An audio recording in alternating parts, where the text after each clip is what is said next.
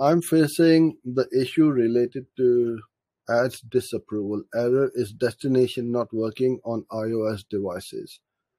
I have checked everything from your side and or from my side and development end.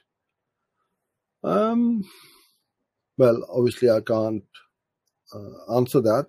The only thing I can say to you is there will be some issues on your hosting.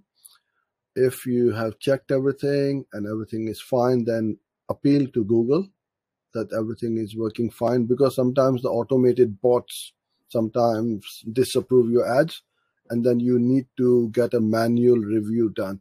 Because what happens with Google ads, it's not like once they've checked it, it's set and done. No, they will constantly and regularly check your URL, because Google is all about user experience. When somebody clicks on an ad, they don't want to send the person to a 404 page or a page which is non-existent.